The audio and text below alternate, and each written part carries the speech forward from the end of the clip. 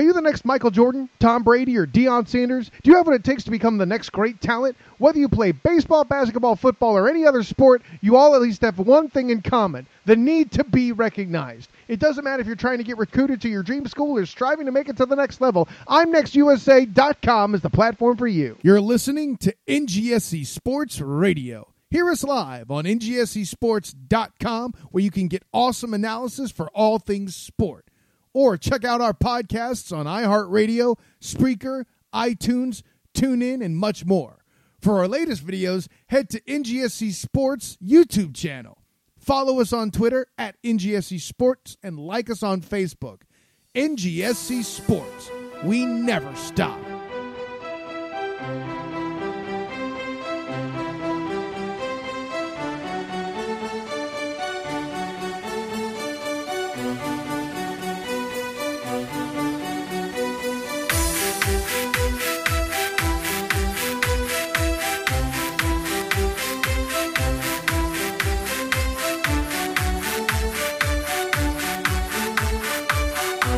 Kind of doing that same thing, and you know what, they might want to, that might be how you break in a 19-year-old to the Premier League, is, you know, a 19-year-old foreigner to the Premier League is, you know, you, if you've got Europe, you play him in Europe, you know, you play him in the Cups, and then, of course, he's on your bench, you know, in the Premier League, and you get him playing time. So, and you know, the big thing, Klopp wants, he wants competition. Mm-hmm. So, yeah, I mean, I think he would fit in. So. Well, there's no competition for Best Soccer Podcast because we're certainly not it. Hey, welcome to the Foreign Affair Podcast, everybody. Episode 136. I am Edward Green, joined as always by McCall and Crime West Bradshaw. We're just talking a little bit Christian Pulisic magic as he featured for Dortmund today in the match in the Champions League against Real Madrid, as the first leg in that tie was a 2-2 draw again, this time at the Bernabeu. So a great result for Dortmund as they top their group in the Champions League. Although this year, that might not be such a good thing to do, given the teams that finished second. But we'll definitely talk about that more a little later on. We'll, of course, have the Premier League to talk about. Poor Arsenal. Yes. I called it like 3 weeks ago. I said, no, I called it before their fifth match. I said, they're going to finish first, and they're going to draw Bayern in the first round of the knockout stage. It is known. It is known. But we'll be talking Premier League, we'll be talking the Champions League, as I said. We'll be doing a quick Europa League preview. Manchester United playing on a frozen field. And the FA Cup draw for the third round was this week. Who knew? But we'll be going over some of the better fixtures in that. We'll also be hitting into news and notes, watch for, and so raw. As always, this podcast is presented to you by NGSC Sports at NGSCSports.com. We never stop. As well as I Am Next USA. Are you the next Beyonce? No, you're not. But if you want to have some level of talent and pursue your dreams, even if you're not the next Beyonce, visit I'm Next USA today. Thanks a lot, Wes. That was a dream of mine, and you knew it. No problem. The dream is alive and well for West Brom to play European football next year as we hit the first five from this weekend in the Premier League. Yeah, shocking, right? West Brom 3, Watford 1. A pair of first-half goals from Johnny Evans and Chris Brunt got West Brom off to a 2-0 lead. Christian Cabaselli got them back at the hour mark, did the Watford Hornets. But Roberto Pereira lost his mind in the 84th minute on James McClean, although if you go back and look at it, it wasn't necessarily unwarranted. James McClean basically baiting Pereira into doing something to him by standing over him and yelling at him and potentially kicking a soccer ball into him. McClean got away with just a yellow. I believe a retrospective ban is coming, but Matthew Phillips put away the match in the 91st minute. We'll get to the charges both teams will face a little bit later on in news and notes, and they weren't the only ones to get charged by the FA this past weekend. We'll get into that in 5 in focus. But that finished 3-1. Sunderland 2, Leicester 1. Down go the champions again as a Robert Uth own goal and Jermaine Defoe, just always Johnny on the spot in the box. They were able to withstand a Shinji Okazaki 88-minute strike and hold on at the Stadium of Light. David Moyes, he's done it. He has turned around Sunderland. Nissan, beep, beep. They're doing great things for Sunderland, apparently. Stoke 2, Burnley 0. Talk about a team that's turned around. Jonathan Walters and Mark Muniesa with goals in the first half for the Potters as they are able to take down mighty Burnley at home. Middlesbrough 1, Hull 0 as part of some Monday Night Football. Gaston Ramirez with the lone goal in that match as Hull for farther down in the relegation battle. And finally, at a match that apparently was played at the Olympic Stadium, I don't know why, West Ham 1, Arsenal 5 Apparently they're doing all of them there this year. What? That's crazy. I don't understand why they're not doing it at Upton Park anymore. Yeah, Mesut Ozil had the opening goal. Alexis Sanchez had a hat trick. Big Andy, he's back though. He did have an 83-minute goal for West Ham, the only goal of the match for them as Arsenal ran rampant over the Hammers. And that takes us to our 5 in focus, Wes Bradshaw, and we'll start with the match that you and I actually watched together in the Panic Room. And the Panic Room may have been needed to hide some people after that match because it finished Man City 1, Chelsea 3. But Man City could have used a goal for every man that got sent off at the end. Sergio Aguero and Fernandinho both seen red after Sergio Aguero karate kicked David Luiz, we'll say. I would say it was almost more of something I've seen on WWE's 205 Live with the low drop kick in the corner. Not a lot of people watching that either. Fernandinho choked... choked out Cesc Fabregas, who can blame him. He also picked up a red card. Both teams charged for failing to control their players. Again, you'll notice Tottenham last year, Man City this year. What's the common link? Oh, it's Chelsea. That's right. But they're not dirty at all. No. Gary Cahill had the opening goal, though, for Man City. Yes, Gary Cahill for Man City, as he did an excellent bicycle kick into his own net. But Diego Costa, Willian, and finally Eden Hazard on 3 separate counters in the second half spelled doom for the citizens, as well as Kevin De Bruyne just before the hour mark not being able to make it 2-0. West Chelsea have won 8 straight. But I'll say this, I think for a lot of this match, City were the better team and really could and should have put this match away very early on. And we're made to pay for not doing so. Absolutely. I mean, we talked about it on our award-winning 60 Seconds of Soccer during the all-new sports show. We made the award, so don't feel bad. Yeah. Chelsea seemed to be on the back heels a lot in this match. City were making really good headway. It seemed earlier they just couldn't put the ball in the back of the net, and then they kind of got a gift from Gary Cahill, not Tim Cahill, but Gary. Yes. Tim, it'd be great to get him back. Got the 1-0 lead, and you thought at that point, they looked like they were going to expand that lead at different times. Didn't they? I'm totally trying to think back. Did they have a goal that was ruled offside? Did they? Let me check real quick. I was almost thinking they had a goal that was ruled offside. They might have. That would have made it 2-0. But even if they didn't, they had a lot of chances to extend that 1-0 lead, and just were unlucky to be able to put the ball in the net.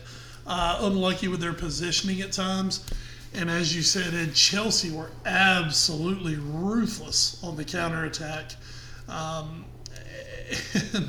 it was the perfect game plan more or less from Antonio Conte.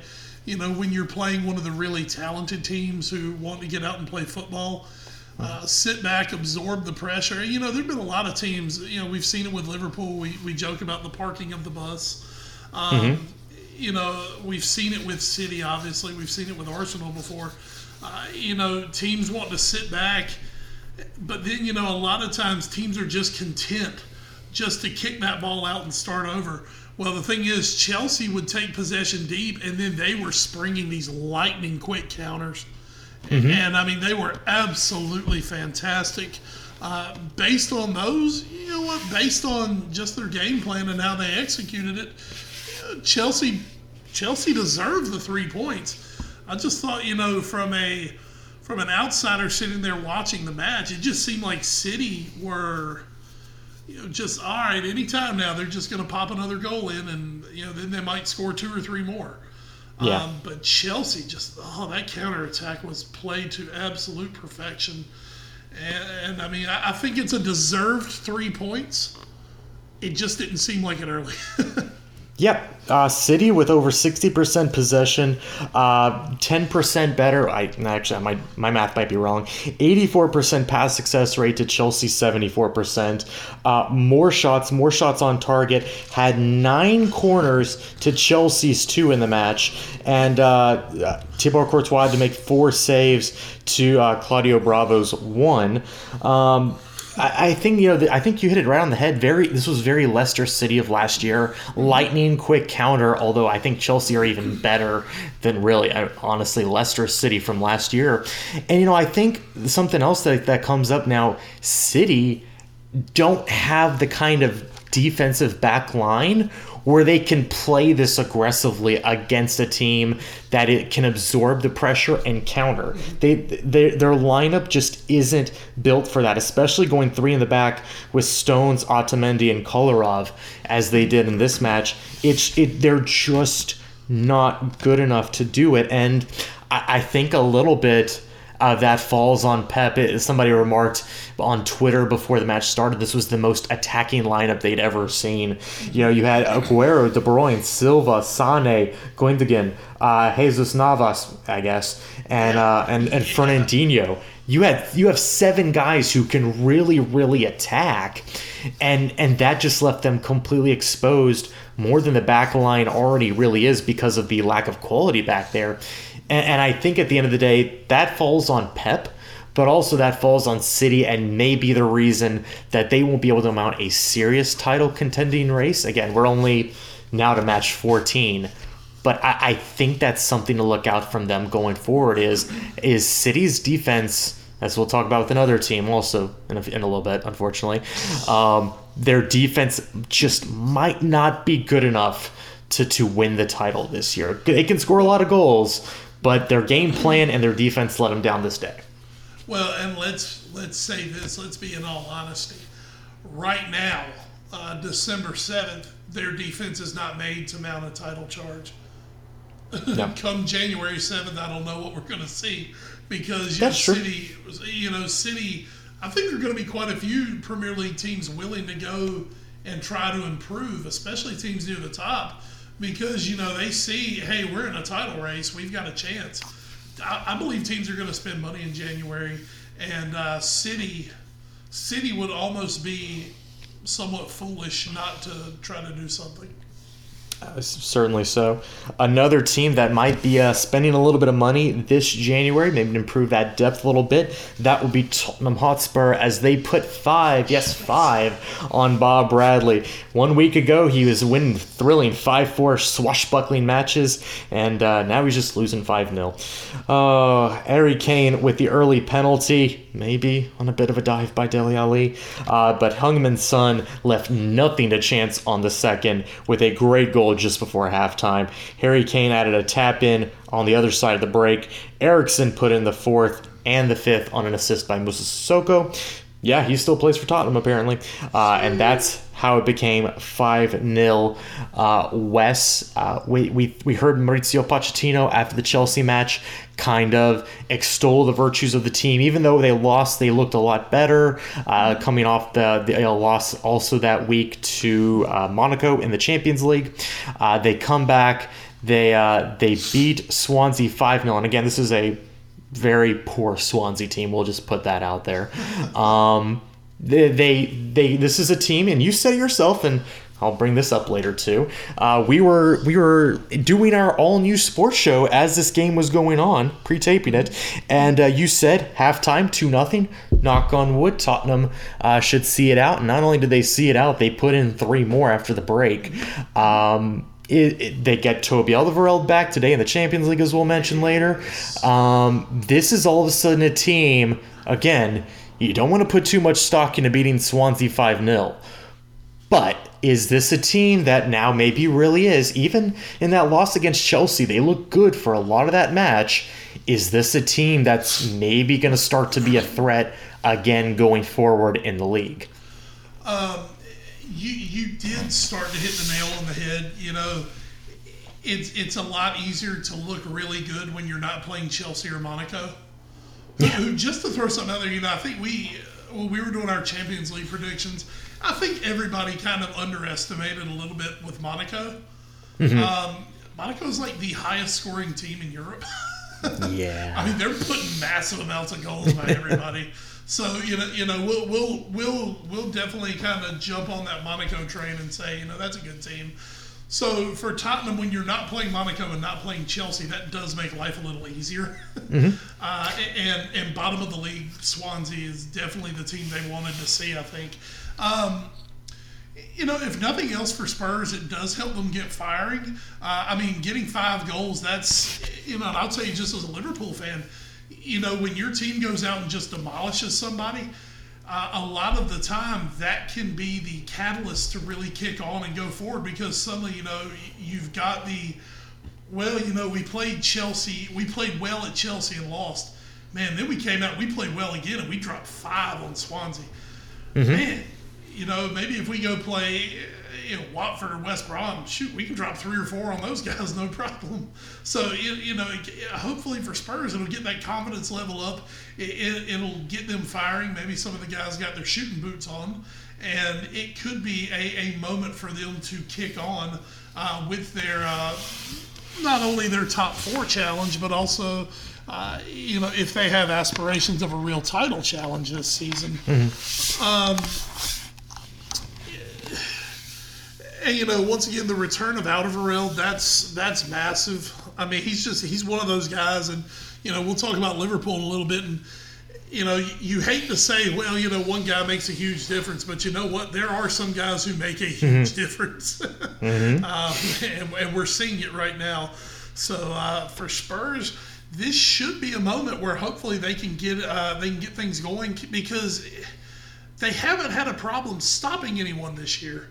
It's always been, can they just get some damn goals? Yeah. So hopefully with this, it'll get those shooting boots on, and some goals will start going in for Spurs, and they can get on a nice little run. Yep, they're starting to climb up that goals for table. Still have the fewest goals against in the Premier League now, mm-hmm. As Chelsea did concede 1 against City. And right now, if I can do a quick little peek here, the top 4 are better. They're level with, you know, Crystal Palace on goals scored. So they're tied for 5th in most goals in the Premier League. So that number, maybe now with a Kane, who has, I believe, scored 9 and 9.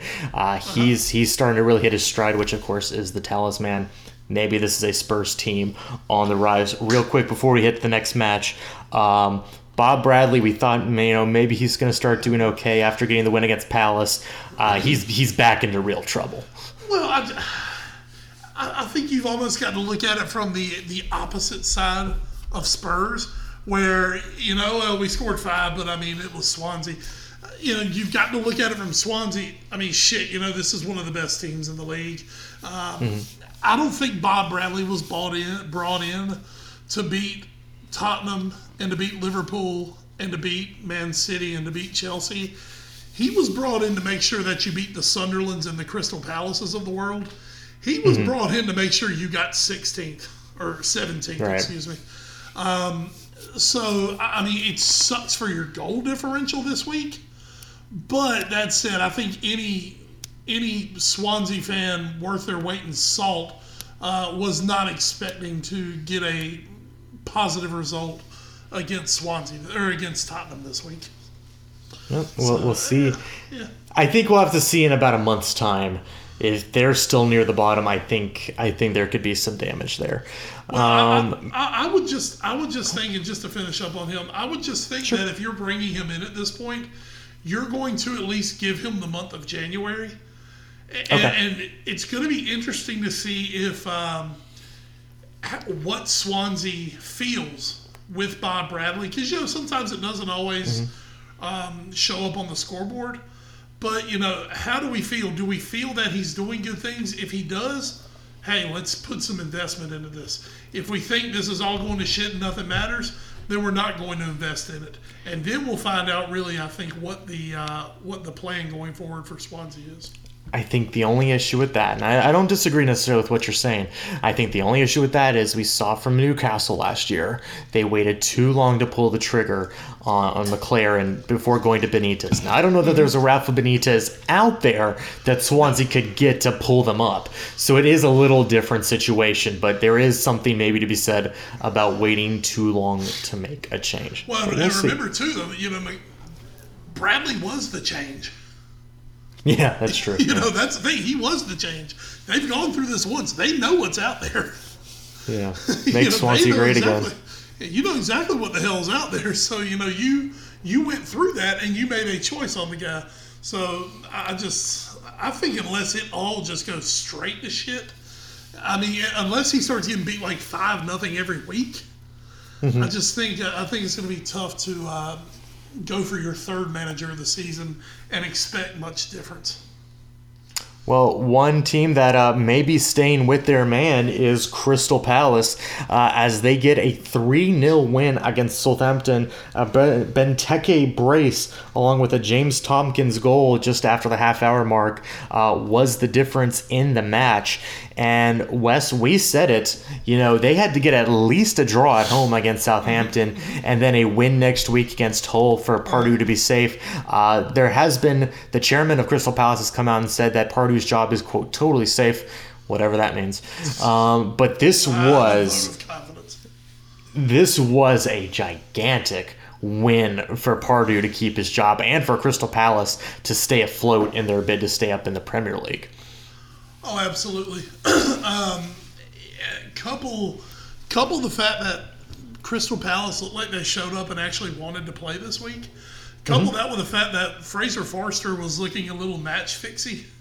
Ooh, that first goal to Benteke. Oh my. God. What are you doing? Remember to kick the ball. Yeah. So it was definitely a crap game from Southampton's viewpoint as well. They played horribly. But, give it to Palace. Palace came out. They were they were firing. They looked sharp. Defensively, they looked strong. Can't say we've said that very often this season. Yeah. But at the end of the day, I thought it was a very deserved win for Palace, and for Southampton, they'll somewhat rue it because it's lost points, and they're not so much fighting for the top four as they're fighting for maybe a Europa spot. And this is just the way Crystal Palace has been playing. This wasn't a match I don't think Southampton went into thinking, oh, God, we could get run over here today. So, disappointing for the Saints. Absolutely, and as they are also mired in their own Europa League campaign, trying to maybe get a second year of European football, maybe some distractions coming out. Jose Font not very happy with his contract situation, some wires getting crossed there in terms of communication with the club, so we'll have to see if there's another raid coming in January of Southampton, maybe their entire defensive backfield. And Wes, there's a team that could use it. And we're there. It's AFC Bournemouth 4, Liverpool 3. So Sadio Mane and Divock Origi, they scored in, the 25 minutes, and you're like, all right, halftime. Knock on wood. You didn't knock on wood, did you, Wes Bradshaw, with that 2-0 halftime lead? Well, I didn't even wake up till the second half, personally. So. Okay. In all truth, it was 2-1 when I actually woke up. Well, you woke up after Callum Wilson took the penalty to make it 2-1 as the introduction of Ryan Fraser vaulted. The introduction. Allow me to introduce myself. Ryan Fraser to the game, lighted up everything. Emre Can, though, with a howitzer in the 64th minute. You think, okay, 3-1. It was over. Liverpool's good to go. I had no doubt in my mind right now. Okay, we're cool. I almost thought about going and doing something else. I was like, I'll just see it out. I did. You did. Liverpool didn't. Unfortunately, shades of Crystal Palace past come to play as Ryan Fraser, the aforementioned, brings them within one. A couple minutes later, Steve Cook equalizes, and then in the final minute, Nathan Ake wins it on a bit of a goalkeeping mishap that allowed him to get in and tap it in to give Bournemouth the win. Last week, we had a try for match of the season between Palace and Swansea. Bournemouth, of course, was part of maybe our match of the year last year in their home game against Everton that I believe finished 3-3 with both teams scoring in stoppage time. This, though, Wes, as I'm sure you are absolutely crestfallen, and unfortunately for Liverpool, this is same thing we said about City. Is that back line good enough? Well, here's my rebuttal to it. Here's my rebuttal to the whole thing. And once again, yes, pretend I'm Ian Dark. Exactly, because I had to say this. I mean, to me, it was elementary. I mean, this is a Liverpool squad who, in every match this year that Joel Matip has played in, they've won or drawn, and I don't think they've given up more than 2 goals in a match, and that was once against Crystal Palace. I mean, other than that, it's been 1 goal or shutout. They have been quite solid at the back. Matip misses the match due to an injury. That said, he will be back for West Ham this weekend, thank God. And late on, it just all went to hell. And, you say, oh, that's one player. Yeah, I know it's one player, but you know what? Spurs didn't look as good without Alderweireld. City never look as good without Kompany. Manchester United don't look as good without Alex Ferguson. Although I will notice, though, just look at the lineup a little bit. Ragnar Klavan, the summer signing, not getting a start? Klopp has, and I'll say with good purpose thus far, back in January, he kind of converted Lucas Leiva into an emergency center back. Now, that was because last January we did not have, of course, we talked about it last year, the great cull of all our damn center backs all died at the same time. So he had to play Lucas Leiva. And Lucas, to his credit, has played very well in that role. Well, I wouldn't say very well. He's played well in that role. He did it at the week in the cup match, played well again. So I think right now Klopp was just comfortable with him, and Klopp in his last couple matches had not been very good. So, end of the day, you're probably sitting there going, it's one of those hindsight is 20/20 things. If Lucas goes out and does what he's done nearly every time he's played center back for us, then we see that game out at 3-1, and no one has any issues the next day. All of a sudden, this kid off the bench, this Ryan Fraser, who, I'm sorry, no one's heard of this guy. I mean, I'm not trying to be funny. They were talking about it on Talk Sport. Who's Ryan Fraser again? Apparently he's like the pride of Aberdeen. So, I mean, he's Scottish. We know they all suck now, right? Scotland hit you guys. But it happened late. And it was like a snowball effect just took over. Panic set in, and then without their rock at the back, Joel Madden, to try to calm things down, things just went from bad to worse. And then Loris Karius makes his little error at the end, and now suddenly, he's the worst goalkeeper who's ever lived. And obviously, right? And suddenly, we need to go buy a goalkeeper in January. We need to do this and we need to do that. And Lovren can't be trusted. No, Lovren's been very good this year with Joel Madden beside him. So, to me, it was a clear shot thing. And, all of a sudden, we knew Liverpool's defense sucked. No, you didn't, because they haven't sucked this year. You know where they sucked? They sucked against Arsenal, they sucked against Burnley, and they sucked on Saturday. Okay. And to be fair, of the top 8, they've given up the most goals this year. Well, also, and that's the thing, as Klopp will say, with the style Liverpool play, they're going to give up some goals. The whole deal is you don't turn around and concede 3 in the last 20 minutes. That's not good. Look, if just look at the Crystal Palace game. If you win 4-2, who gives a shit? If Liverpool win that match 3-2, we're not having a conniption about the defense today. But it just so happened everything went to shit late.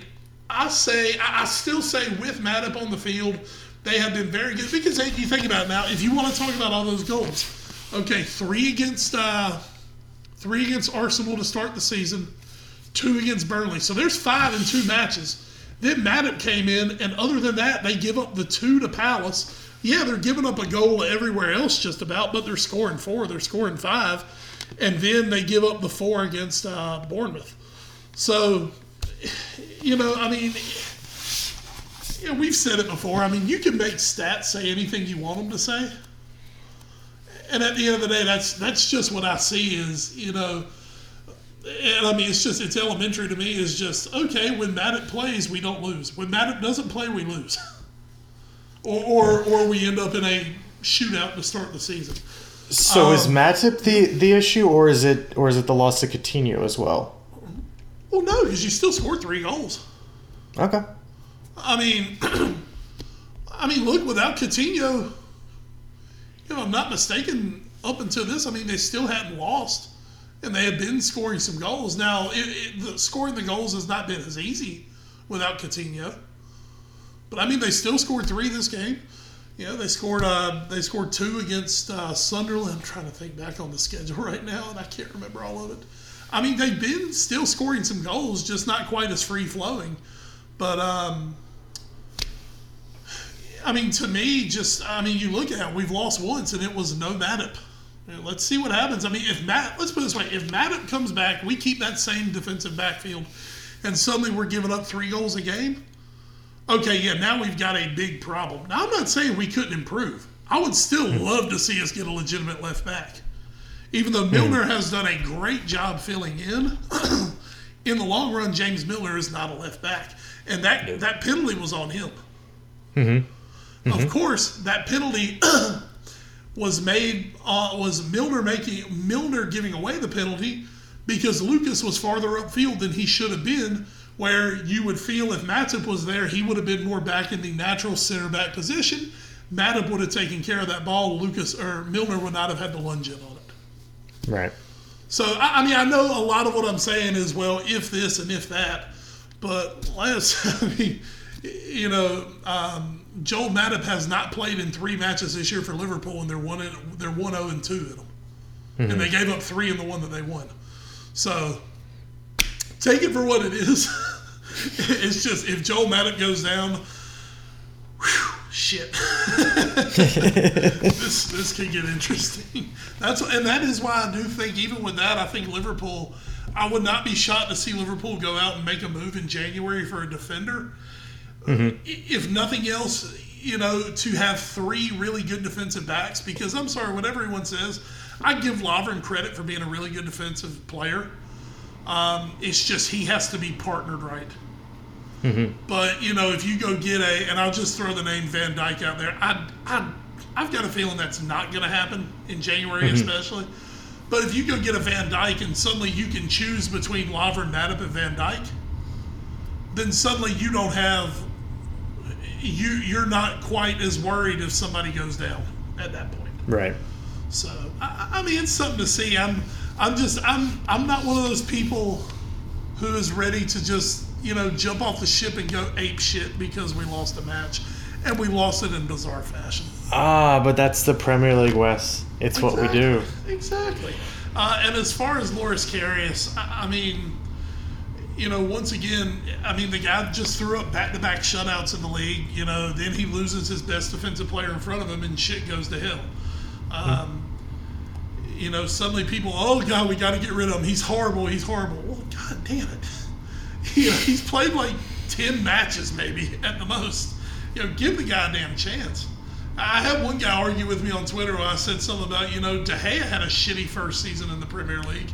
I said, he's come pretty good. Well, he's 20 and this guy's 23. That's totally different. I'm like, oh yeah, because all keepers max out at 25, right? Yeah. Oh, man. I'm like, oh God, he's 23. Let's get him a fucking walker and a cane, right? Jesus. Give me a break, dude. And I'm not saying he'll be De Gea. Don't get me wrong. No, right. I don't think he will be. I mean, De Gea was lauded as world class when United plucked him. I think he came from Atletico. So everyone knew he was going to be world class. But you know what? I mean, God, give the kid a chance. I thought he's been pretty good this year. Yeah, he's been a little shaky. But I mean, once again, he's a 23-year-old keeper playing in the Premier League for the first time. I believe Klopp brought him in to be the keeper for 10 years at Liverpool, not the keeper for 10 games. I agree 100%. I'm totally on board with you. Thank you. But man, that would make me just a little nervous in April. It sucked. And I mean, that's the thing. It sucks that we're having this kind of a season and you're at the back going, oh God, please come good. So phrasing. But we're not doing that anymore. We're not doing that anymore. Okay, good. But I mean, it's what we've got. I'm personally still just as nervous going back to Mignolet, even though he was playing well this season. That's why I was really thinking that Klopp was going to slowly kind of work Karius back in. But you know what? He came back. Klopp was, all right, you're my number one. You're in. So to me, that shows me that Jurgen Klopp has confidence in Loris Karius. And, I don't think anybody on a message board or on Twitter is going to change the mind of Jurgen Klopp anytime soon. Right. Because they're not Klopp. Well, who else is not Klopp is Ronald Koeman and Jose Mourinho, because I don't believe Ronald Koeman and Jurgen Klopp yet have gotten busted on a secret stash of money. I also don't know these 60-year-old women who have tattoos on their tits of them either. Oh, that was disgusting. The Everton-Manchester United match finished 1-1. Zlatan scores because he can do it to anybody. Joe Hart getting Vietnam flashbacks as he watched. Yeah, Joe Hart. Joe Hart? Yeah, because it was kind of like the England match when Zlatan scored against him. I was going to say, Joe Hart's not watching any English football this year. He's pretending he's not even from England. He doesn't even know it happened. All he knows, he's like an opposite Brad Friedel. All he knows is Chelsea 3, Man City 1, and he's giggling. Oh. But a Leighton Baines penalty late on sealed it after Marouane Fellaini lost his damn mind and decided to put a weak little challenge in the box, and that was it. He caught Gueye. Anyway, and that was all it took for Everton to get the penalty, and it finished 1-1. Wes, this was a 3 points United desperately needed, and for a lot of the match they looked much more like their normal selves and came off really, really well. But their inability to finish off a match once again dooms them. It's another draw for United. They've been a little bit Tottenham as of late. And unfortunately, now the gap between them and Tottenham for fifth is almost as big as the gap from Tottenham to Chelsea in first, which means that United have almost put themselves out of a title race this year and need to start picking it up fast if they're going to want to make a top 4 run as well. Good job, our little brothers in blue. You guys did fantastically. I saw someone write on there that 3 years later, Fellaini, the double agent, finally comes good. Yes. Just absolutely mind-blowing. Just, what the hell? He'd been in the match 2 minutes. Exactly. He'd literally been in there 2 minutes and did that. And Thank God he didn't step on somebody. It's terrible. Yeah, thank God for that. One thing for me that was kind of,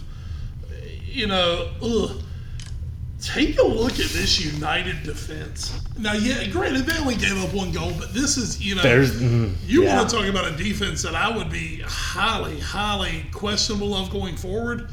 Mm-hmm. Marcus Rojo, Phil Jones, Mateo Darmian, and Antonio Valencia. Valencia's been good. Mm-hmm. Yes, Valencia's absolutely. been good. Darmian they want to get rid of. I think they would give Rojo away if somebody would take him. Yeah. And Phil Jones. One good news for him, Eric Bailly was back for this match. He was on the bench. So you've got to figure he's approaching full fitness. That's got to help. Daily Blend has kind of been shit as well. Mm-hmm. So, I mean, for United, I don't know, man. If they can't find a way to get some goals in, I just don't see how they're going to even stay in the chase for 4th at this point. No, I agree, and they were starting to look a little better. Pogba has looked better as of late. He's not scoring goals, but he's looking a lot better. His link-up play is a lot better coming out of the midfield. And I will say, Martial looked a little better in the match. Not great, but this is a United team very much in transition, and unfortunately, some of the moves they made were very win now moves, and some of the moves they made were we're going to win the next 3 to 5 years moves. The Bailly move, the Pogba move, those are future moves. Zlatan, very much a now move. And the one thing they didn't do was upgrade the back, besides Bailly. And that's really, now that we've seen him out, there's not a whole lot left in the cupboard after him.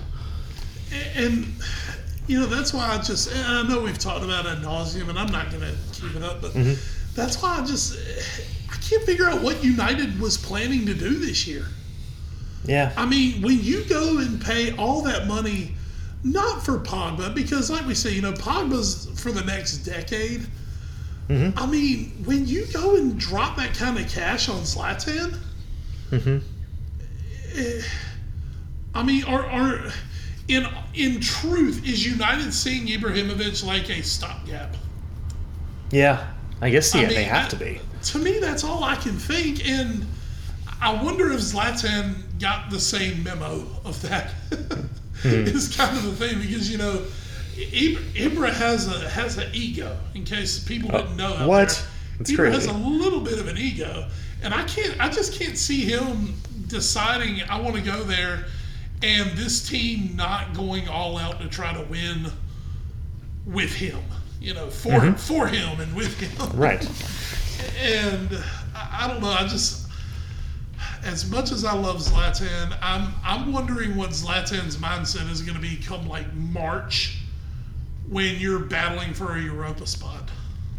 Yeah, I don't know. I don't know what you do if you're United if you don't make the Champions League. Zlatan, he did it this year because I think he wanted to be at United and he wanted to be reunited with Mourinho. So he said, "Okay, you're in Europa. That's fine this year." But if he's part of a team that only qualifies for Europa or worse, I don't know. I know there's been talk that they've extended him already for next year. I wonder though if there's some sort of clause, and not the kind of fake Firmino Alderweireld release clauses we've been hearing about this week, but a legitimate clause that says, if they're not in the Champions League next year, he doesn't have to stay around. I just don't know, because with him, I can't see him wanting to play his, truly his last few years in Europe. Yeah. Because he's going to come to America and save us all. Of course. I would figure Zlatan would still be trying to get that shot at the Champions League in. Mm-hmm. And I don't know. I just unless United's just paying him so much fucking money that he couldn't say no. Mm-hmm. But I don't think they are. I mean, I know they're paying him very well, but I don't know. You know, Zlatan can get cranky because he believes, you know, he belongs in the conversation with the Ronaldos and with the Messis. And I mean, you know, come April, those guys are going to be playing in, you know, potentially the semifinals of the Champions League, and Zlatan's going to be in 6th in England and not have a shout at the top 4. Yeah. So, and then, I mean, you know, there's still the Wayne Rooney situation that, you know, Rooney hasn't been as bad of late. Mm-hmm. But, I mean, you're sitting there now. Gareth Southgate has taken the England job. He has said he's keeping Wayne Rooney as the captain. You're sitting there with the England captain basically being a squad player? Yeah. And it's Wayne Rooney. Well, and then there's the whole that? thing. And then beyond that, you know, it's this back and forth with Schweinsteiger. What are they going to do with him? Schneiderlin and Depay looked like they're on their way out.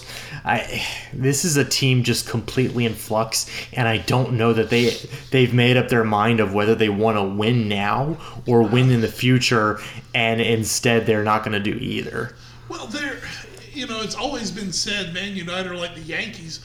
Well, right now they're really like the Yankees because nobody can figure out what the hell they want to do. Because, you know, here's the thing. Much like the Yankees, you can't rebuild at Man United. Mm-hmm. You know, like you can't rebuild at the Yankees. You have to make it at least seem like you're going for it right now. And the thing is, all that does is hinder the actual getting you back to the top. And we've seen it in New York. We're seeing it in Manchester. You know, what sucks for them is, you know, well, with the Yankees, you know, it's the Red Sox you have to keep your eye on. But damn, you know, you're United. I mean, you hate City, you hate Liverpool, you hate Arsenal. Yeah. You hate Chelsea. I mean, and especially with Chelsea, there's beef because of your manager being Mourinho. And right now, basically, the team that fired him is sitting top of the league. You know, your two most heated rivals are sitting... You know, two of your most heated rivals are sitting 2nd, 3rd, and then your crosstown rival sitting in 4th. Yep. And also, that's a big personal rivalry for Mourinho because of Pep. So it's just, I don't think United right now is a very comfortable place to be a player or to be on the staff at.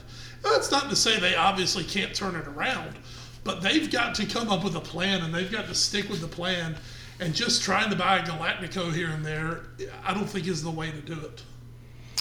No, and they're being made to pay for it now as they were against Everton. And that's the week in the Premier League. Your fixture list coming up this weekend and week. Yes, it's that time of year again. This Saturday, start off early at 7:30 with those Evertonians as they travel to Watford. Yay. At 10 a.m., you get a choice of Arsenal, Stoke, Burnley, Bournemouth, Hull, Palace, and Swansea, Sunderland. At 12:30, this is a match that I'm sure looked better about 2 months ago. Leicester taking on Manchester City with Arlo White on the call. Ooh. Sunday, Chelsea hosts West Brom at 7. United, Tottenham at 9:15 at Old Trafford. You want to talk about two teams right now who are in the immediate thing are going in opposite directions. That's that match. Southampton, Middlesbrough at 9:15 as well, and then Liverpool, West Ham at 11:30. Not at Upton Park, but instead at Anfield on Tuesday. Thank goodness. Joke's never getting old.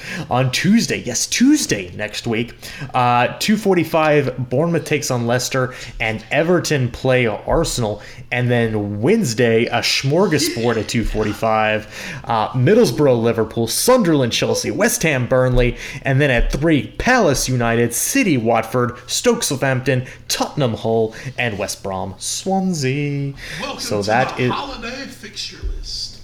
shoot yourselves now. You know, next week, I mean, you know, I know Liverpool plays Sunday, Wednesday, Sunday, and then don't play again until the next Monday. It's not bad. Of course, then we play Saturday, Monday. Yeah. Thank God that Monday is David Moyes. There you go.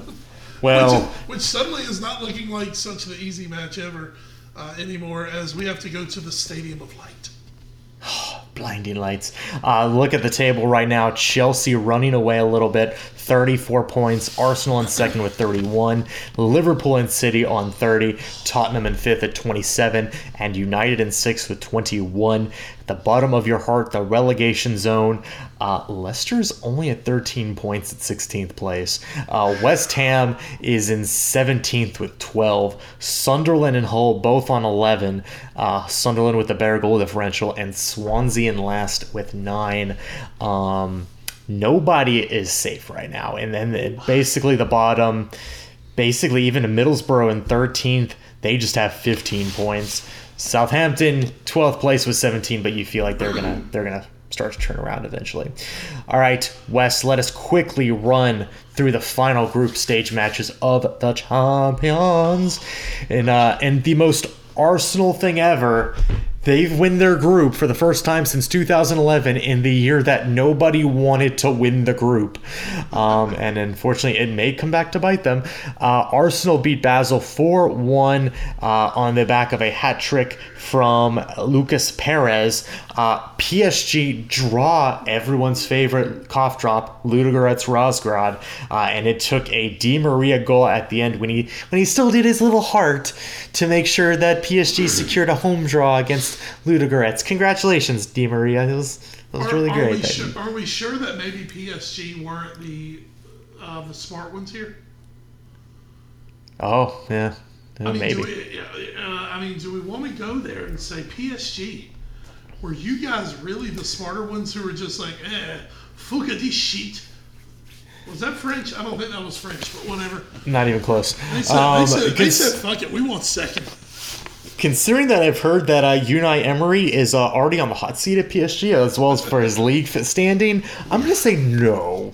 But it might end up helping them anyway.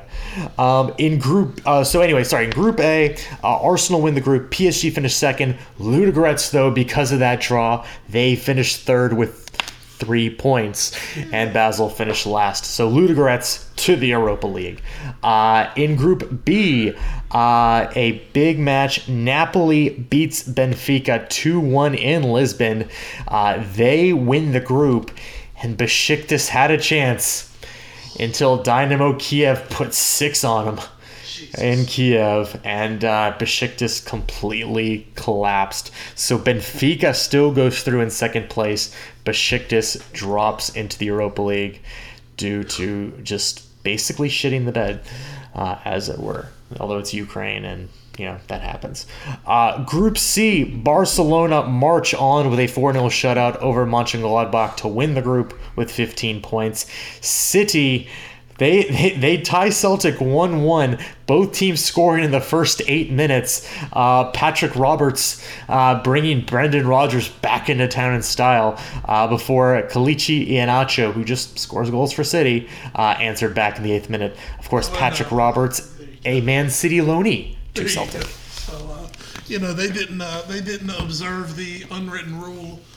I guess we'll call it the Thibaut Courtois rule, right? Yeah. Where not showing great character there, Brendan. Brendan plays a loanee against you. City does finish second. Mönchengladbach go to Europa in third, and Celtic drop out. In Group D, Bayern do get a 1-0 win over Atletico thanks to a Robert Lewandowski free kick, but it's not enough for them to win the group, as Atletico already had that locked up. So Bayern, hello Arsenal, they finished second. Rostov, due to a 0-0 draw against Eindhoven, go through in third place in the Europa League, and Eindhoven drop out. In Group E, Tottenham return to winning ways as they finish in third place thanks to a 3-1 win at home against against Moscow. Moscow. Their first win at Wembley this Champions League group stage. Already getting in practice. Tottenham drop back into Europa League. Leverkusen beat Monaco 3-0, but it's not enough to win the group. Monaco still do win the group. Leverkusen finished second. Moscow drop out completely. Group F, in the match that you, I believe, are currently watching right now. Wes, where are you in that match? I'm somehow watching halftime highlights. Oh, fantastic. I'm ready to fast forward. Nah, maybe. Well, then currently you'll see that it's 1-0 Madrid after the first of Karim Benzema's 2 goals. But, spoiler alert, Aubameyang would score in the 60th minute to answer Benzema's first 2 goals. And then Marco Reus would save them all on the counter to make it 2-2 and get a famous draw at the Bernabeu as Dortmund top Group F. Real Madrid finished second. Hi, Arsenal. Legia Warsaw finished third with a big win over Sporting in Warsaw. It was a 1-0 win with a deciding goal from Guilherme Costa Marquez in the 30th minute. Sporting fall out of Europe. Legia Warsaw go to the group Europe. And just to comment on that, how do you feel if you're Sporting when you look up and the team above you finish with a negative 15 goal differential? It's not great. And you had a negative 3, and yet they pipped you to it. And not only that, but let's give Legia a little bit of credit. Yes, they did have to win the match to get into Europa. That was the only way. But the reason they really had a chance is because they also drew Madrid 3-3 in Warsaw. That's right. They were the ones who kept Madrid from being able to go and win this. Yeah. So while, yes, Dortmund beat Warsaw a combined 14-4 over the 2 matches, as long as they didn't play them, everything else was okay. So Warsaw, yes, with that negative 15 goal differential, they allowed 24 goals in the group stage. They only scored 9, but hey, they're moving on to Europa. Group G, Leicester tops the group, thankfully because they already had it locked up. Porto destroy. Yeah, hi, Baron. They get 5 on the defending Premier League champions. Porto going through in second place with that. They fend off Copenhagen, who got a 2-0 win at Club Brugge. And that's, a Club Brugge team who I believe made the knockout stage last year. Finishes Group G, maybe the most easy group, if we're going to say. Bruges finishing with 0 points in this group stage. Copenhagen transfers to Europa with 9 points. And another team, as we hit our last group, that finished with 0 points, Dynamo Zagreb go 0 for the tournament. They lose 2-0 to Juventus. Lyon and Sevilla draw 0-0, which, Wes, you know what that means. Lacazette to Liverpool in January? Well, maybe, but that means that Sevilla cannot repeat as 3-time defending Europa League champions because they're still in the Champions League. And you know they're going to wake up in just a few hours in Sevilla going, damn it, we fucked up. Oh, it all went wrong. How did it all go so wrong for us? So unfortunately, I guess, Sevilla does stay in the Champions League. They'll be a second-place team. Juventus win the group. So the draw for the knockout stage will be on December 12th. That is next week. And we'll have to see how that... Yes, Monday it is. At 6 a.m. our time. Yeah, I might wake up for that. Hey, you know what? I might need to wake up for that because we might be having to go to Raleigh. That's right. Oh, yeah, we will be up, so we can definitely watch that. Just real quick to finish things off here, the highest coefficient team to not do anything would be Basel. They were at an 87.75 coefficient. They are knocked out completely. The lowest coefficient to advance to the knockout stage of the Champions League is Monaco, again, the best goal-scoring team in Europe. They are only at 36.549, but they are advancing. So that is your Champions League. Europa League, United's going to some Eastern Bloc team that is currently having to heat their field so that it's not ice. Like literally Lambeau Field style warming is required here, which Josie, maybe to everybody's shock, not happy having to go to Zorya Luhansk in the middle of winter. Not happy with UEFA about that. Of course. Well, he's the one who willingly took the United job, so. Yeah. And also, in much bigger news, Southampton and Hapoel Beersheva play on Thursday. Of course, you probably already know the result of that.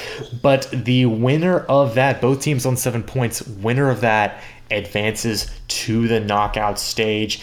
For United, they need any sort of result or Feyenoord not to get a win to advance to the knockout stage. So that's your Europa League fix. And right before we head to commercial break, the FA Cup third round proper draw has happened. Yes! The second cup that matters. You can get great matches like Hull Swansea and Sunderland Burnley. And maybe more importantly, West Ham versus Man City. That might be okay. League leading Chelsea will be going to either Notts County or Peterborough United. And by go, we mean host. Liverpool will be hosting either Plymouth Argyle or Newport County, both out of League Two. And Tottenham Hotspur got a League Two team. I mean, they got Aston Villa. They'll be hosting them at White Hart Lane. Hey, Ed. Yeah. I wonder what kind of color pattern Plymouth Argyle have. Is it Argyle? Argyle? Is it Argyle? I don't know. I'm clicking on them right now, so I hope it's not Argyle. Oh, how could you not go Argyle with that being literally your name? Well, their nickname is the Pilgrims, because that's an English thing, I guess, to do. When that's literally the people who flood your country, but okay. No, their home kit's almost Celtic-y. Actually, their away kits are very Celtic-y. White with a green stripe across the front. Their home kits are green with white pinstripes. You know, I think they should partner with the University of North Carolina basketball team because, as we all know, Argyle is the way to go. Argyle rocks. And with that, maybe the University of North Carolina would like to donate money to us, but instead, maybe if they don't want to, here's some people that are donating money to us as we take a word from our sponsors. Are you the next Michael Jordan, Tom Brady, or Deion Sanders? Do you have what it takes to become the next great talent? Whether you play baseball, basketball, football, or any other sport, you all at least have one thing in common: the need to be recognized. It doesn't matter if you're trying to get recruited to your dream school or striving to make it to the next level. I'mNextUSA.com is the platform for you. And welcome back to the Foreign Affair Podcast, episode 136. I am Edward Green, joined as always by McCall and Crime Wes Bradshaw, joining us here on the pod, presented to you by NGSC Sports and I'm Next USA. Wes, as we hit the news and notes, a quick look at what else is going on with the case we mentioned last week, as widespread sexual abuse of players may have happened, may being a very weak term of it, almost definitely happened. We now know that Matt Letitia has accused the ex-Southampton coach Bob Higgins of, quote, very wrong actions, including naked massages. The former player said he was not a victim of the abuse himself, but he said the behavior was very wrong. As he told the BBC, quote, everyone was kind of naked and getting thrown on this bed, and a very quick massage. It was uncomfortable. It's very, very wrong for a start. Looking back on it, you think it's wrong, but as a young boy, you thought, is this normal? It's pretty disgusting. What went on is not normal behavior. When you hear the stories of naked soapy massages, hairy bum competitions, you look back at it now and think, hang on, what was going on? So that's one of the stories. Barry Barnell has been charged with child sex offenses. He was the former coach at Crewe Alexandra we talked about last week. Chelsea, in an exclusive brought on by The Telegraph, who's been doing phenomenal work in this, Chelsea has been claimed to have made a secret payment to player in a child sex abuse claim. The alleged victim was paid off after threatening to go public. The claimed he was sexually assaulted in the 1970s by Eddie Heath, Chelsea's influential chief scout for more than a decade. And the FA is getting into it, as the FA and Premier League could sanction Chelsea if they failed to follow rules by settling a claim by former youth player who suffered the alleged abuse from Heath. Premier League rules state, according to this article in the Daily Mail, the club shall notify the league and the Football Association and give the league and Football Association such further information as they may require any evidence obtained by the club.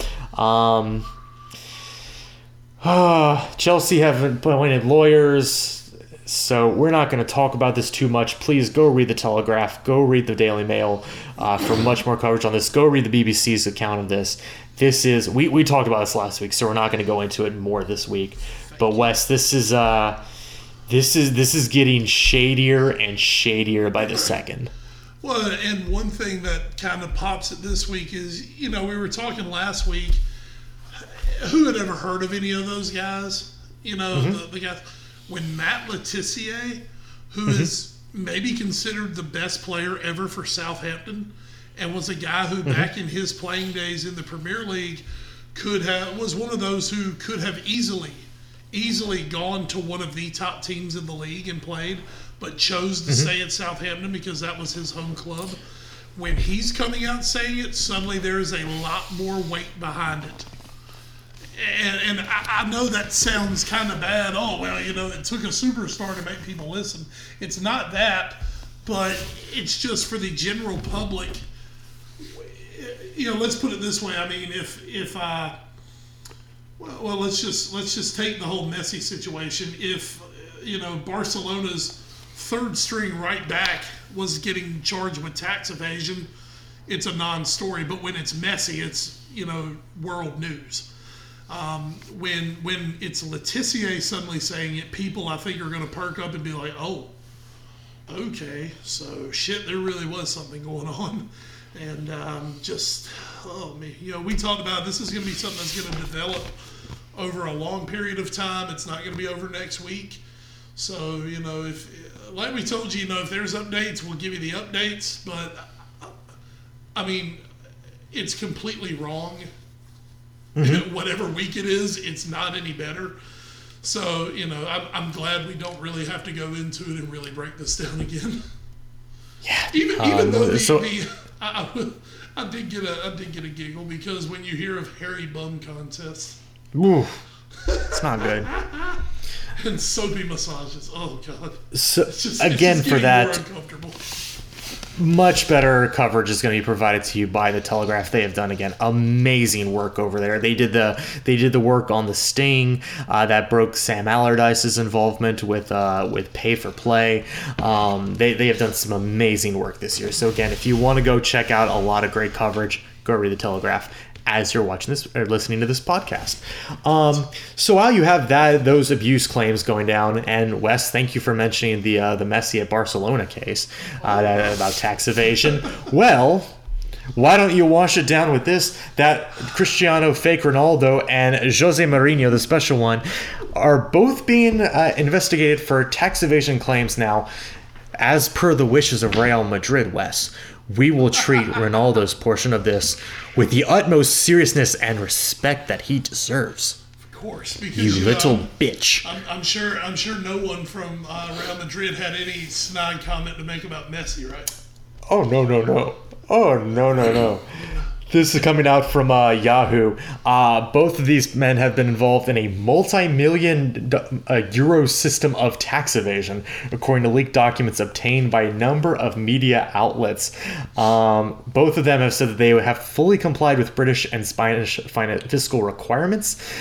Based on leaked documents obtained by German weekly Der Spiegel, very German, the outlets claim that Real Madrid and Portuguese star Ronaldo could have, quote, hidden 150 million euros in tax havens in Switzerland, because that's what it's there for, and the British Virgin Islands. On this amount, the striker paid only 5.6 million euros in taxes, or barely 4%.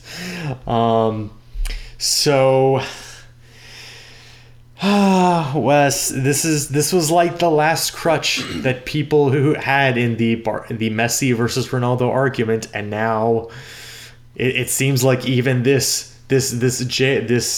tax evasion stories will intertwine them as well.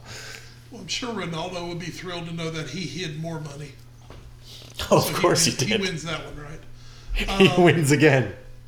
Except he didn't. Have some respect. He didn't do anything. No, excuse me. Real Madrid, we're very sorry to even bring this up and bring his name into it. Absolutely. We know it's a non-story because you guys have told us it's a non-story. So, exactly. Yes, because there's no one I'd rather believe than Florentino Perez, right? Anyway, I mean, I don't really have a lot to add to it. I mean, I've got my giggles just based on who it is. I don't know. I'm a fan of people keeping the money that they make. Yeah. And Europe's tax system is just ungodly. But, dude, you got to live by the law of the land. If you got to pay your damn taxes, pay your damn taxes. Hey, if you want better tax laws, come to America. You know, Don't play for Real Madrid. or just move to Switzerland. Go play for That Basel. too. Yeah. I'm sure that Sepp Blatter will start a team and you can be part of it. And there'll be absolutely no corruption whatsoever. No one ever pays taxes. No. If you don't want to pay taxes, move to Texas. Jesus. Or Florida. They don't have an income tax. Go play for Orlando City FC or Houston. Or David Beckham's team that's never going to exist. Oh, it sucks. Love you, Dave. Love you, Becks. Hey, don't worry.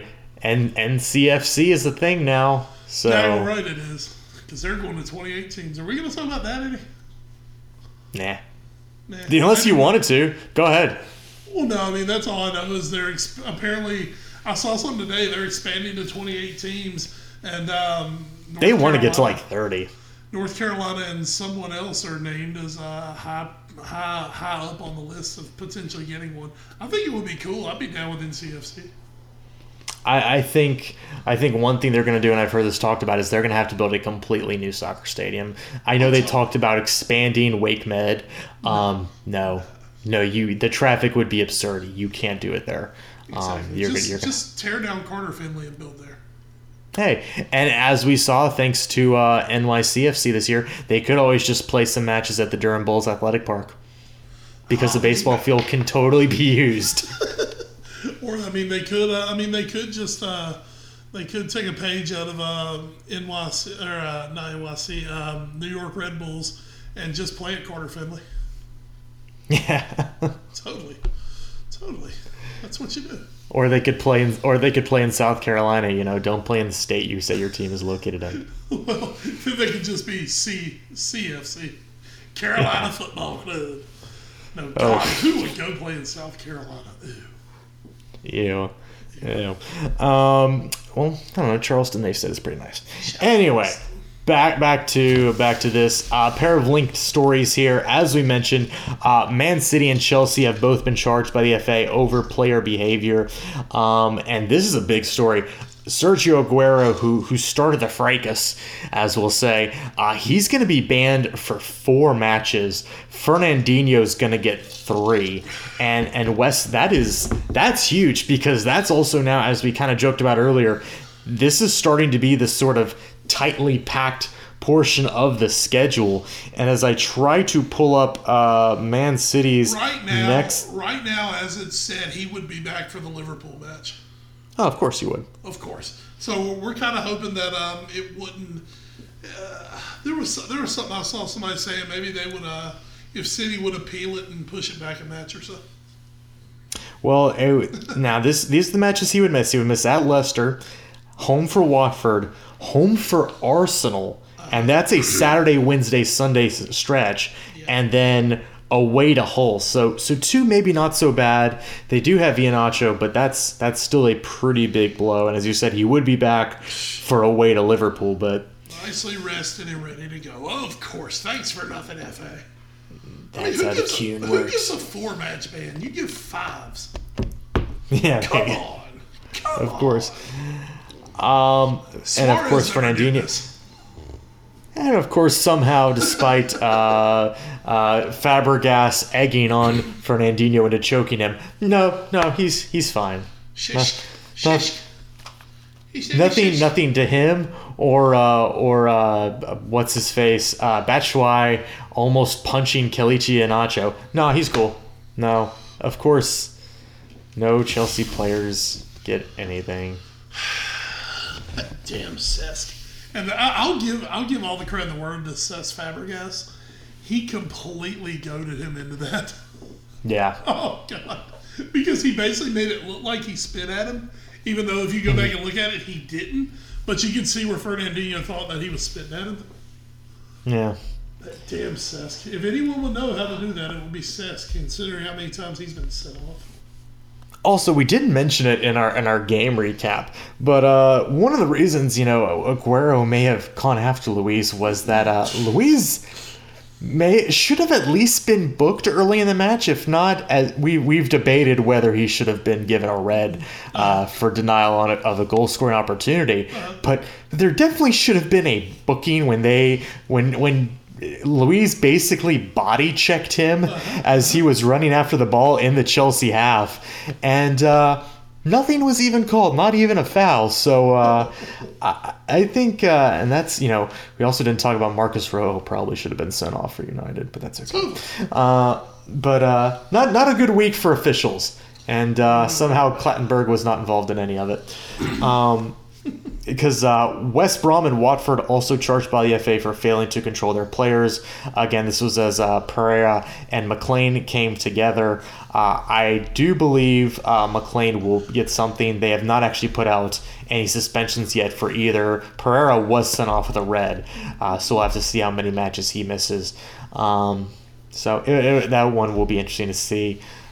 We wrap up here with a couple of injuries. Everton looks like they've lost Yannick Bolasie for about 6 months. One of their brighter players to come out of this season was Bolasie, bringing him over from Palace this year. He came off against United, and he is going to have surgery because of a knee injury. So his year is pretty much done. Duncan Watmore, also a promising forward for Sunderland. He had to come off against Leicester on the weekend. He is also done for the year.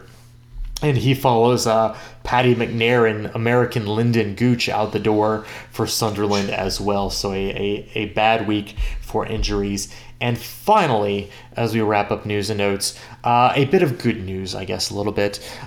Brazil playing Colombia, not usually the most friendly of competitions. Usually there's some bookings and a Delive Wonder Strike as is sometimes getting karate chopped.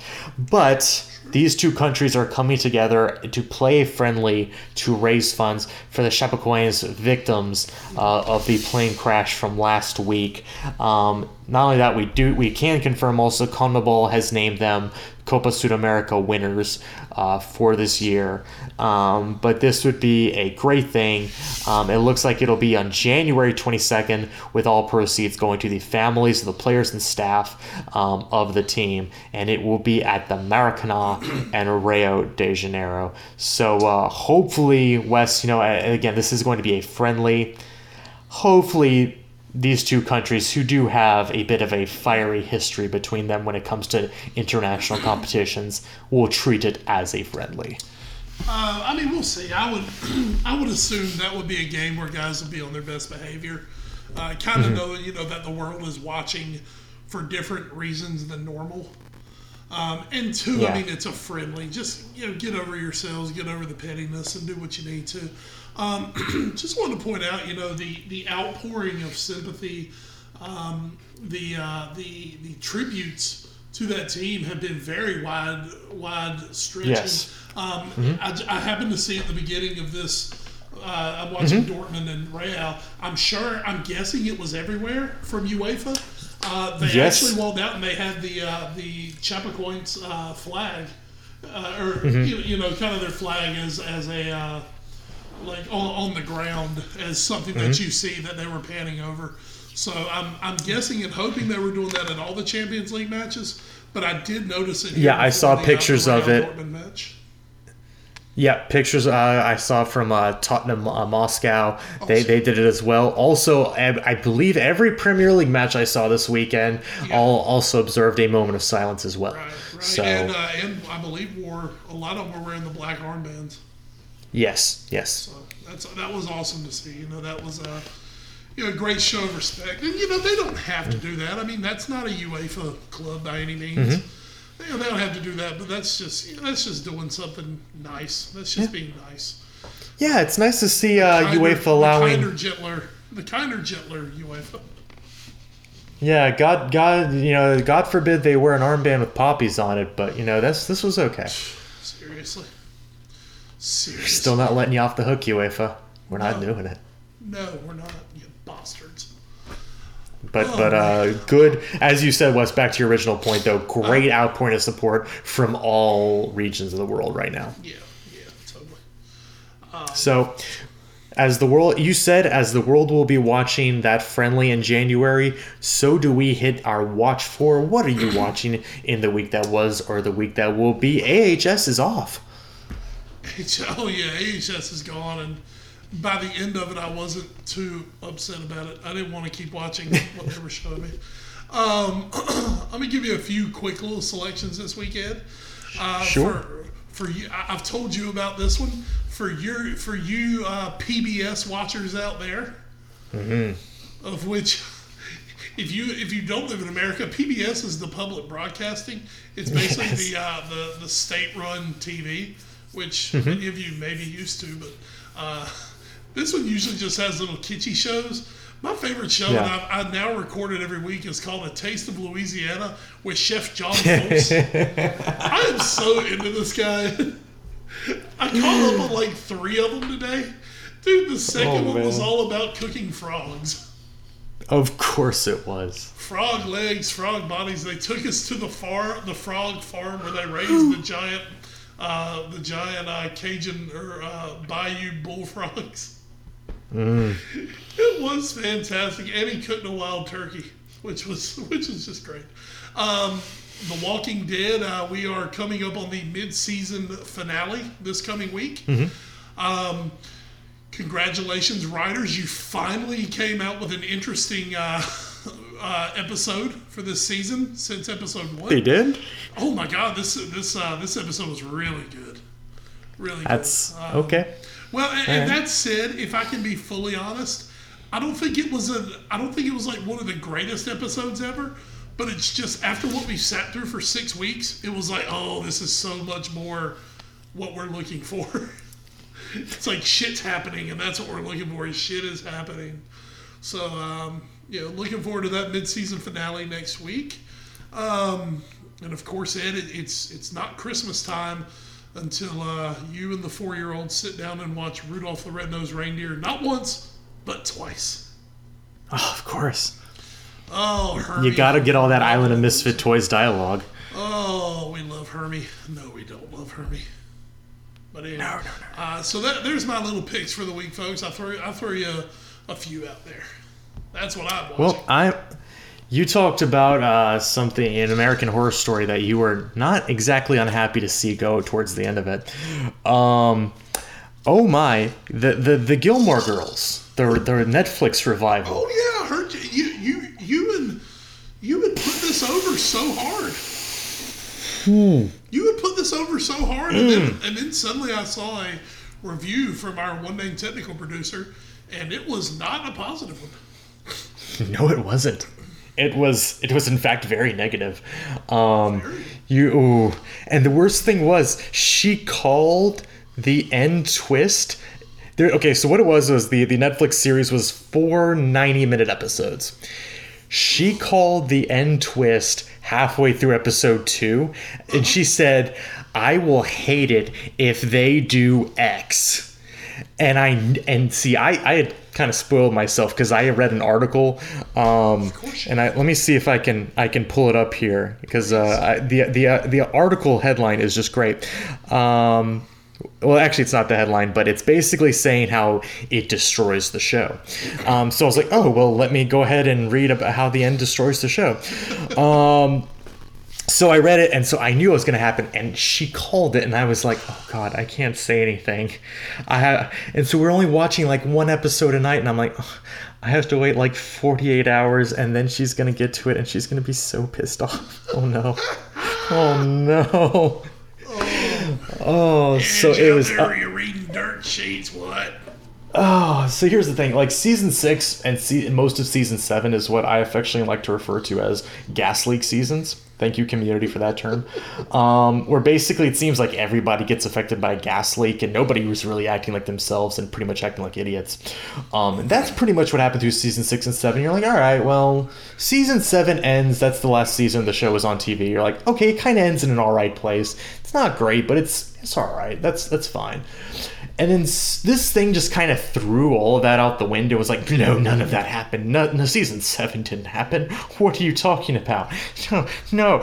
Here, we're just going to basically do season 7 again, but we're going to do it in 6 hours instead of 23 episodes. And oh, yeah, this is how the show's going to end, and you're going to hate it. So, yeah, if you like Gilmore Girls, don't watch the revival. Save yourself 6 hours and just watch Archer, which is what we're doing now. That's maybe the best thing to come out of it. It's after every episode. Well, I need to feel happy again. Let's watch Archer. Okay. Nope. I need to see people with real moral values again. Let's watch Archer. Yes. Let's watch Archer force sand into the eyes of his geriatric butler because he did not make his drink properly. And you know what? Still better than a lot of what we saw in Gilmore Girls from the people. Oh, hell yeah. God, anything's got to be better than that. So glad. No, I mean morally speaking. These Archer looks like a paragon of virtue when compared to what happened in those 6 hours of those people. God, I mean, wow. I mean, now granted, I've literally never watched one episode of Gilmore Girls and have literally no desire to ever do so. But I just can't wrap my mind around how unmorally or how morally corrupt Lauren Graham and what's her name, Rory, could be. Alexis Bledel. Yeah, her too. Yeah. Basically, I'll put you this mild spoiler. This isn't a big spoiler. Mild spoiler. I really, by the way, don't think too much of our listening audience as Gilmore Girl in it. That's fine. Well, I'll just throw this out. Mild spoiler warning. So Rory is played by Alexis Bledel, who summarily rejected one of her boyfriend's marriage proposals in I believe the next to last episode of the entire series. Okay. We now find in 10 years later, she is now booty calling him in London while she has a boyfriend that basically becomes the butt of a joke throughout the entire series that she just never breaks up with. And oh, by the way, the guy she's booty calling with is engaged to some French heiress. So she's basically cheating on her husband and having an affair. And this Rory Gilmore, this Alexis Bledel character, is supposed to be always doing the right thing, and when she screws up, she genuinely feels bad about it. No. That's what we found out in episode 2, is not only is she giving her old boyfriend, Logan, booty calls when she goes to London, no, he's also engaged. She's just getting hers in.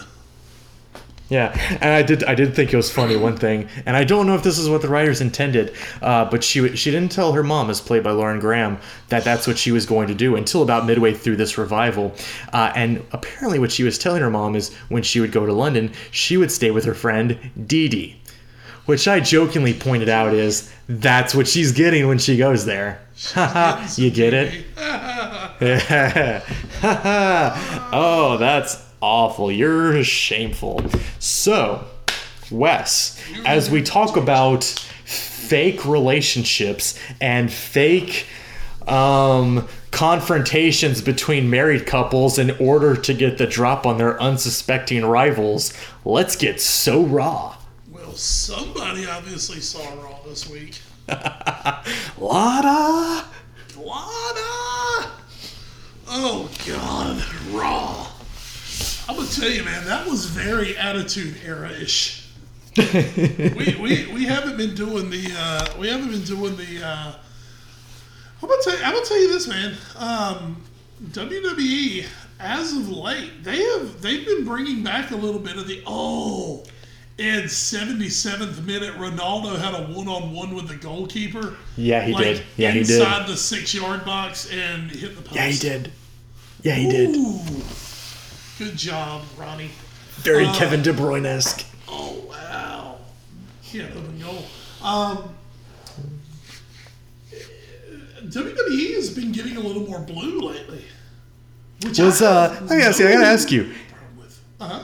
In reading the recap, how How creepy was Ric Flair when he offered the limo and gave him a wink, wink, nudge, nudge about the ladies?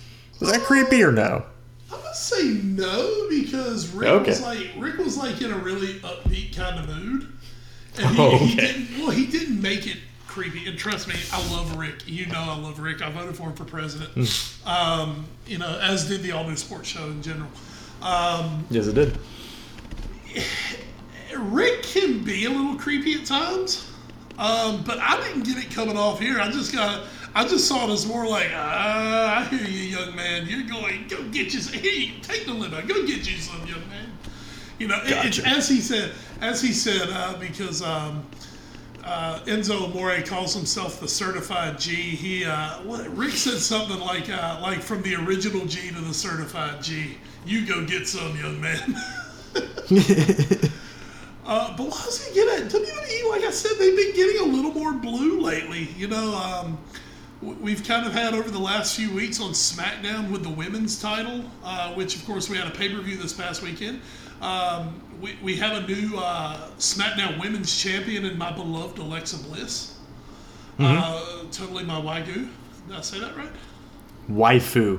Waifu. Oh, whatever. Yeah, wagyu's like... It's like wife. It's like wife with an oo on the end. Oh, I think wagyu is like some kind of beef.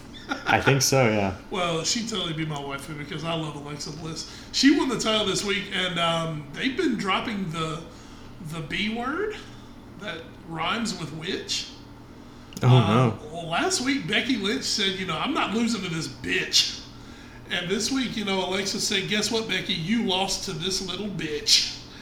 And it's just like, oh, okay, WWE, I hear you. And then with the whole Enzo and Lana thing, now, it didn't get as far. Let's put it this way. If it was 1999, basically Lana answered the door wearing a red silk robe and maybe gave a little tease that, she might take it off, but never really came close to taking it off. If it had been 99, she would have had that robe off in about 20 seconds, and she would have been there in a bra and a thong, like, the entire time. So, we haven't gone that far yet, WWE, and I don't know if we'll ever get back quite that far. I think they're pushing the women too hard to do that. Well, and that's the thing, and that is the thing, is up until really about the last 18 months to 2 years, the women's division was treated as this, like, okay, yeah, they wrestle, but you know what? These are the girls that also, we put them in this kind of stuff that they do these things. And I'll put it this way. Right now, Lana and maybe Maurice, who is the Miz's wife, who's not going to do that because she's the Miz's wife, they're kind of like the only two women right now who are on the main roster who aren't competitors. Mm-hmm. So, with Lana, you can do a little more of this stuff because she's seen more as a valet, and also, like, she's Rusev's wife. So that's what they're using it as, is, kind of a tool with that. But, somebody like a Charlotte or even, Alexa or Becky, some of the ones are Sasha Banks, the ones we just talked about, there's no way they're doing any of this stuff with them because they're not even really associated with any of the men wrestlers. Where Lana is more of a, she's not a competitor. Hey, this is just Rusev's wife, and this is who walks into the ring and all this stuff. And she is a conniving little bitch, and she'll cheat for him. But, she's not wrestling a match. And I mean, thank God they have gotten away from it. I mean, trust me, bro. They used to do some crazy ass shit on WWE. Very, very objectifying women. Now I'm not going to lie and say that, 15-year-old Wes didn't thoroughly enjoy the objectifying of women at that point. I did just listen to a 2.5-hour podcast about Sunny this week. Sunny, the original diva. Yeah, that was fun. But it was an interesting little story. I mean, and the thing is with this, you can see what they're actually doing to kind of increase this rivalry. I've got to think eventually we're going to get into Big Cass versus versus Rusev. Because, I mean, we've seen that, and you know, the whole Enzo character, Enzo's like this little mosquito who's just like a complete mouthy pain in the ass. But at the end of the day, he kind of gets squashed by the big bad guys. And, you know, he's not beating Rusev for shit. So this has got to be leading to him and Cass. But we'll see. I mean, it's interesting. I'll give it that. It's interesting. It took up 4 segments the other night. So that was 4 segments of Raw. God, let me hit the big stuff real quick, though, because we're droning on too long about women's equality and all that crap. We did have a name it, folks. I love you, ladies. Especially when you dance. No, seriously. We did have a pay-per-view this week, TLC, so we'll go SmackDown first. TLC, women's title changed hands, like we said. Alexa Bliss came and won that time. That was a good match. That was a really good match. The Wyatts, Bray Wyatt and Randy Orton won the tag titles. And it wasn't a very long match, but it told a good story. They won the tag titles. So Bray Wyatt, first championship in WWE for him. You know, he's been around a while. And he's done some really, really big profile stuff, but has never had a title before. So he's got the tag title now, so that's cool. Excuse me, Ed. And in the main event of the night, kind of the shock of the night, Dean Ambrose, AJ Styles in the TLC match for the WWE World Title. Ambrose and Styles beat the shit out of each other, and it was great. Really good match, really fun match. At the end, down comes James Ellsworth, who, of course, you know, of course, we love James. And you're figuring he's down there. Ellsworth takes a shot from Styles. So we're all figuring, you know, Ellsworth's there to help, try to help Dean Ambrose win. Ambrose is climbing the ladder. Styles has been knocked out of the ring. Ambrose has a clear path. And all of a sudden, Ed, that damn James Ellsworth pushes Ambrose over on the ladder, allowing AJ Styles to come and climb up and get the title. And everybody's just stunned. Well, I mean, you know, you're stunned in the sense, if you suspended belief, you're stunned. If not, you could read it coming a mile away. But anyway, I love the storytelling. They've been so good at telling this story on SmackDown. It continued into the Talking Smack after show, where Daniel Bryan said, "What were you thinking? Why would you do that?" He said, "Well, the way I see it, I've beaten AJ Styles 3 times. I've got his number." And, of course, Ellsworth from last week on SmackDown has a title match with AJ Styles. Has a contract for a title match. So he said, "I've got AJ Styles' number." What of course, you know, as delusional as he's being, he keeps forgetting that Dean Ambrose basically won all 3 of those matches for him. So we come to SmackDown Tuesday night, and the segment opens with Styles coming out. And Styles was in a walking boot.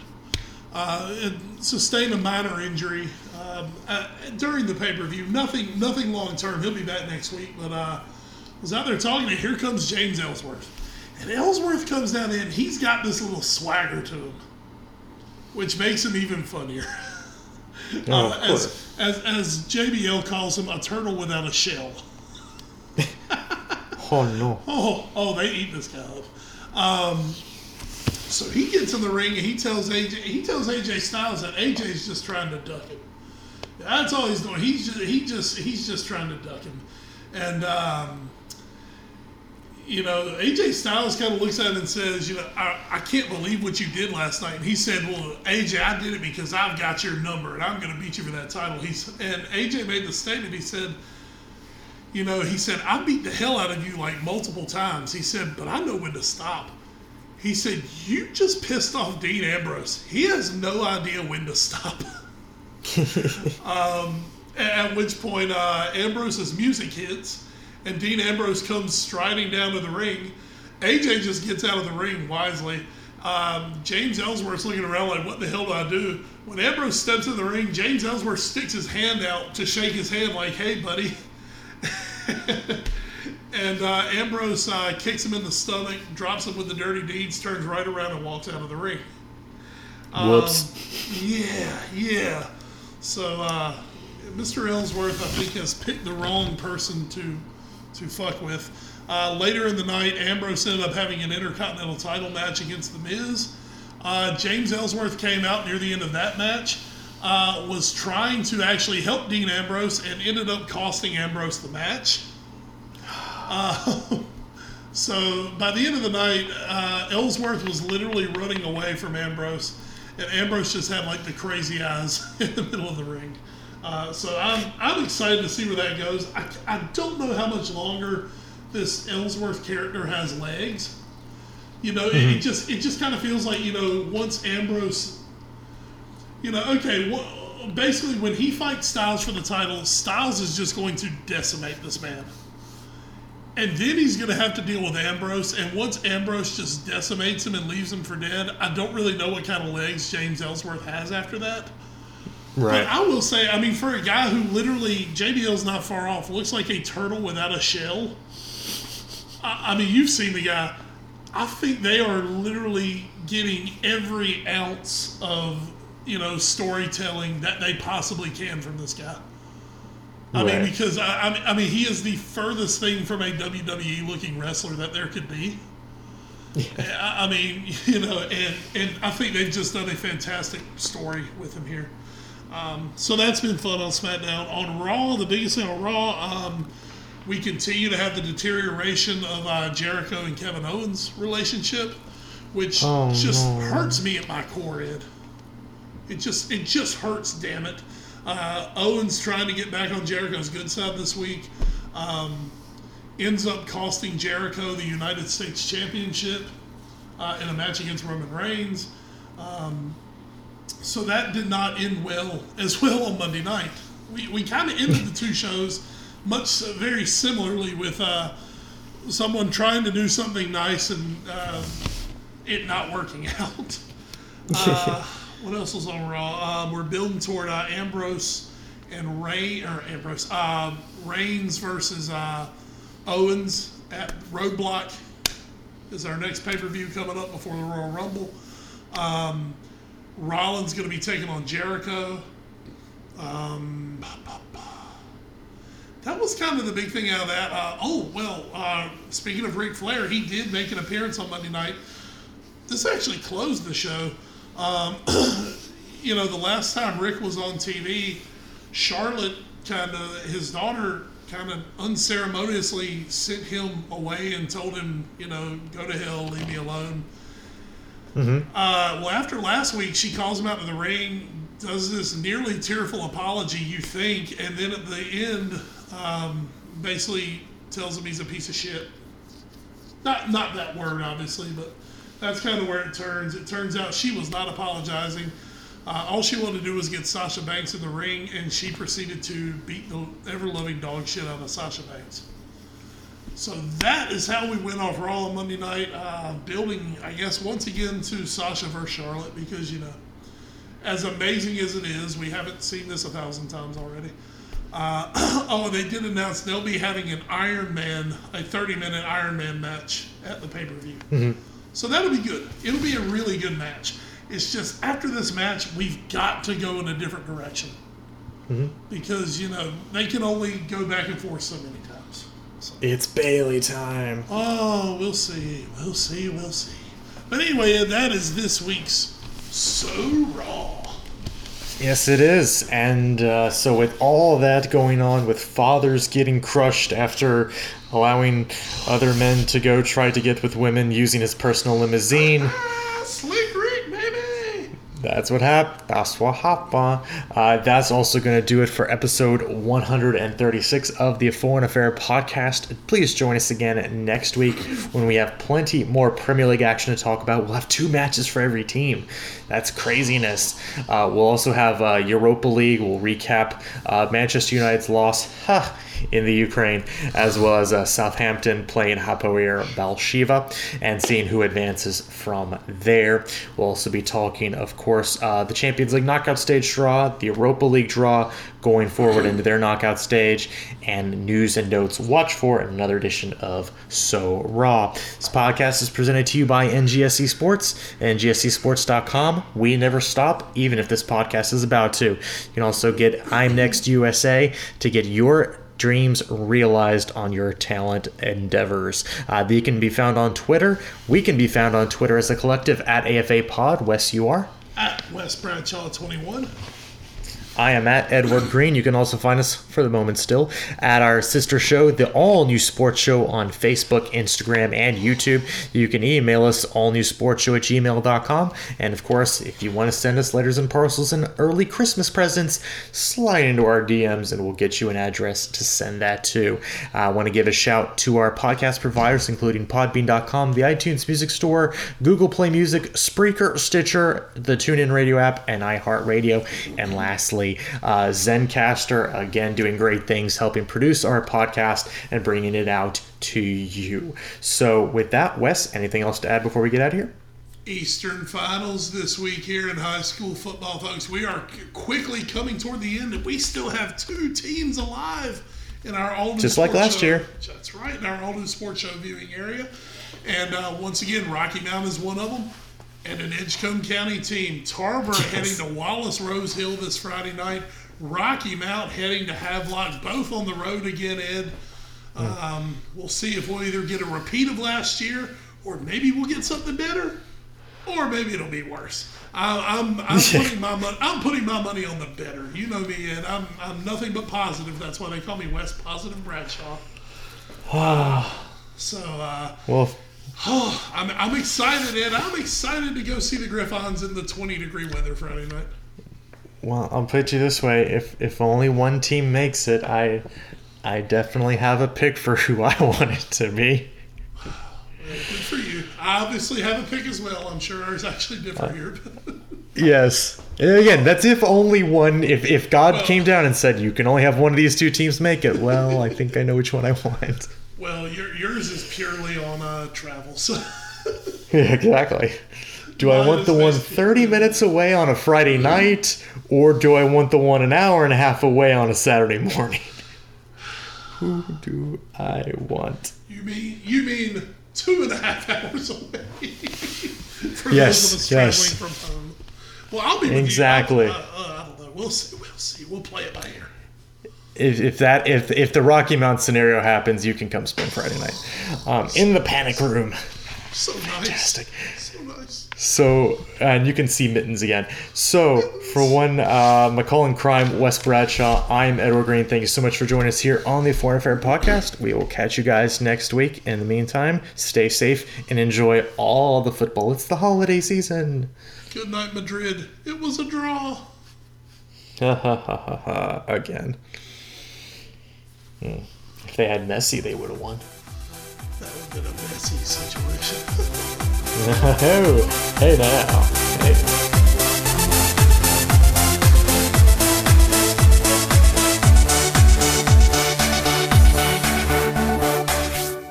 Are you the next Michael Jordan, Tom Brady, or Deion Sanders? Do you have what it takes to become the next great talent? Whether you play baseball, basketball, football, or any other sport, you all at least have one thing in common: the need to be recognized. It doesn't matter if you're trying to get recruited to your dream school or striving to make it to the next level. I'mNextUSA.com is the platform for you. You're listening to NGSC Sports Radio. Hear us live on NGSCSports.com, where you can get awesome analysis for all things sport. Or check out our podcasts on iHeartRadio, Spreaker, iTunes, TuneIn, and much more. For our latest videos, head to NGSC Sports YouTube channel. Follow us on Twitter at NGSC Sports and like us on Facebook. NGSC Sports. We never stop.